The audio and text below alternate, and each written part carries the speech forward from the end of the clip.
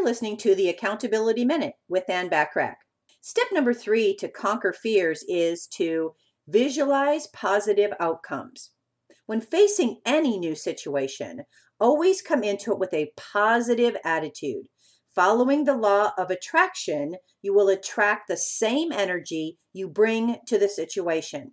Set the intent for a positive experience and visualize a positive outcome.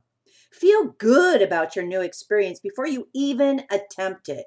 A little bit of anxiety is normal, but don't let it control the situation. You want to go into all new situations with confidence and assurances that everything will turn out the way you want to experience it. Dale Carnegie said, "If you want to conquer fear, you don't sit at home and think about it. Go out and get busy."